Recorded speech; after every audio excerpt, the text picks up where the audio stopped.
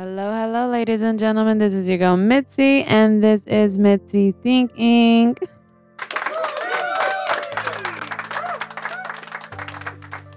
I thank everybody who is tuning back in and listening to this episode. I appreciate anybody and everybody that has been listening and been downloading and been checking out the website. I appreciate it. Believe me, in a month's time frame, I had about 3 times the amounts of people checking up on Mitzi Think Inc. And I appreciate all the love and all the people that are the thinking with me, all the thinkers out there. Shout out to y'all. You are the true MVP. So let's continue on thinking.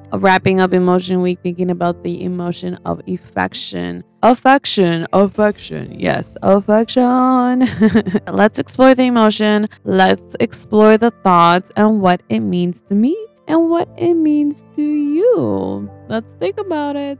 Let's find out what the definition version of the word affection means, and let's see if you can think about what it means to you, all right? So the definition version of affection I was able to find per Merriam-Webster is considered to be a feeling of liking and caring for someone or something, a tender attachment. And then AlliedDog.com identifies affectional bond as a behavior that is formed when one individual forms a close bond with another individual. So, have you formed close bonds with another individual? Have you found someone of your liking or caring for? Then you may have caught the bug affection. You're welcome. Alrighty, so it's time for the research. I got you the effects of affection, a little segment I was able to find from the Arizona State University. An individual named Floyd asked some subjects to rate themselves on a scale to determine how affectionate they are, and he was able to find that affection level didn't make a difference in stress response. However, even people who aren't naturally affectionate can reap the health benefits of an affectionate communication. He also stated that being affectionate is good for you. It is a simple, non-pharmaceutical, cheap way to reduce stress. He also was able to find that there are direct associations with being an affectionate person and lowering the risk of depression and stress. He states that highly affectionate people tend to have a better mental health and less stress, and they also react to stress better. So if you are an affectionate person, keep up the good work because you are reducing the stress. You are reducing the depression. You are reducing all of the health complications. Oh, applaud to you.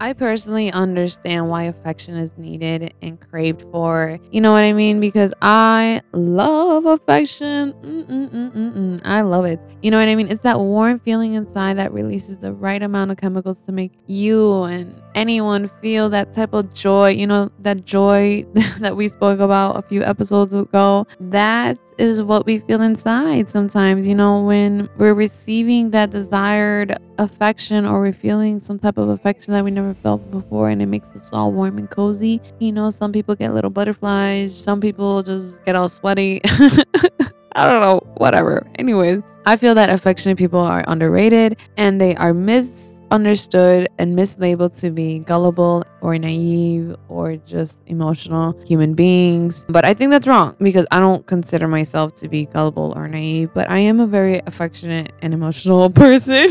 I am an emotional person though, but that's no here nor there. Anyways, a lot of people, they just don't know if they're portraying or displaying or doing affection in the right way. But affection is done differently for each person. You know, that's the reason why I wrote my blog on love and a checklist, because love shouldn't be determined on a checklist. Affection shouldn't be determined on a checklist where if you don't meet these qualifications and show me love and show me this and this and this and this and this, then you're disqualified and then you are no longer my significant other, or you're no longer meeting my needs. You know what I mean? Because people are quick to tell other people you're no longer meeting my needs because now you can't meet their checklist. Everybody's affection level is going to be perceived differently, and everybody recognizes affection differently as well. But I do know that there are people out that doesn't even like the idea or participation of public display of affection, and there's really nothing wrong with that, because I understand I don't like public display of affection too much, because I sometimes feel like it's unnecessary. You know what I mean? There's a place and time for that, and that's not always appropriate, especially if you got to consider your surroundings. I still feel like people who have that PDA issue, it's okay. You know what I mean? That's not something wrong.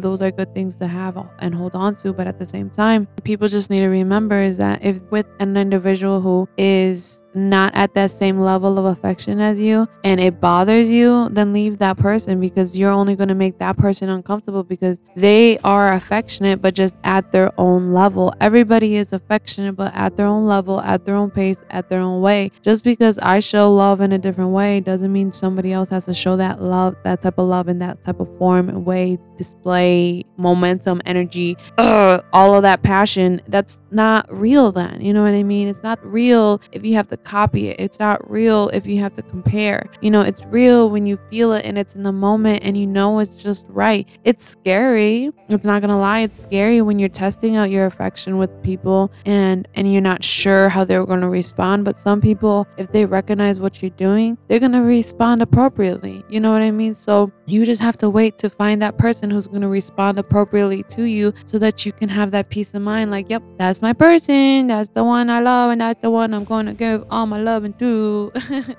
Alrighty, ladies and gentlemen, it is time for the fun facts, brought to you by boredpanda.com.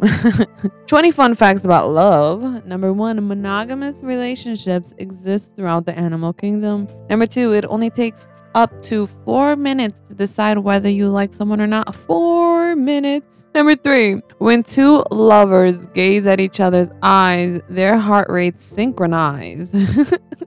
Number 4, falling in love has neurological effects similar to those of cocaine. So if your mama asks if you're doing drugs, just tell her, no, I'm just in love. Number 5, cuddling releases natural painkillers. Number 6, even looking at a picture of a loved one relieves the pain. Number 7, people at the same level of attractiveness are more likely to end up together. Number 8, couples who are too similar to each other are not likely to last. Number 9, heartbreak is not just a metaphor, it's a real fucking deal. Number 10, romantic love eventually ends, only to be followed by committed love. Are you committed or are you not? Number 11, people who are in love have chemical similarities with people with OCD. Did you know? I didn't. Now we know. Number 12, thinking of love and sex influences creativity and concrete thinking, respectively. So, all those nymphos out there, apparently y'all are creative. Number 13, attachment plus caring plus intimacy equals perfect love. 14, an attractive face is preferred over an attractive body for long-term relationships. Now you know, ladies and gentlemen, all you gotta worry about is that face. 15, holding a loved one's hand relieves pain and stress. Hold that person's hand. Don't let it go. So if they slap it, just be like, no. Come back. Number 16, expressing gratitude towards people you love causes an immediate spike in your happiness. Just right there. There it goes. All the way up. Number 17, butterflies in the stomach are real. And they're actually caused by adrenaline. Number 18, dilated pupils show your attraction to someone and makes you more attractive. You see that? So all you gotta do is look in that person's eyes and watch your eyes go pew pew pew. 19, looking into each other's eyes can make strangers fall in love. Number 20, love is really all that matters. You hear that, ladies and gentlemen? Love, amor, love is what matters. Now you know. Alrighty, ladies and gentlemen, you know what time on the show it is. It's time for the quote to keep you thinking. So, number 1, we fear rejection. We want attention. We crave affection. And we dream of perfection. Number 2, all the beautiful sentiments in the world weigh less than a single lovely action. Doesn't that just warm you up inside? Just do a little wiggle. Alrighty, y'all, that's the show. I just want to say thank you so much for anyone and everybody who's listening, who's downloading, who's sharing, who's having other people tune in and listen with them. I appreciate all the listeners and all of the thinkers out there. Stay tuned for all next week. We are going to be exploring thoughts about taboos. You know what that means. So, food for thought. It is better to build a bridge than to build a wall. Let it marinate and just think about it. Bye, y'all.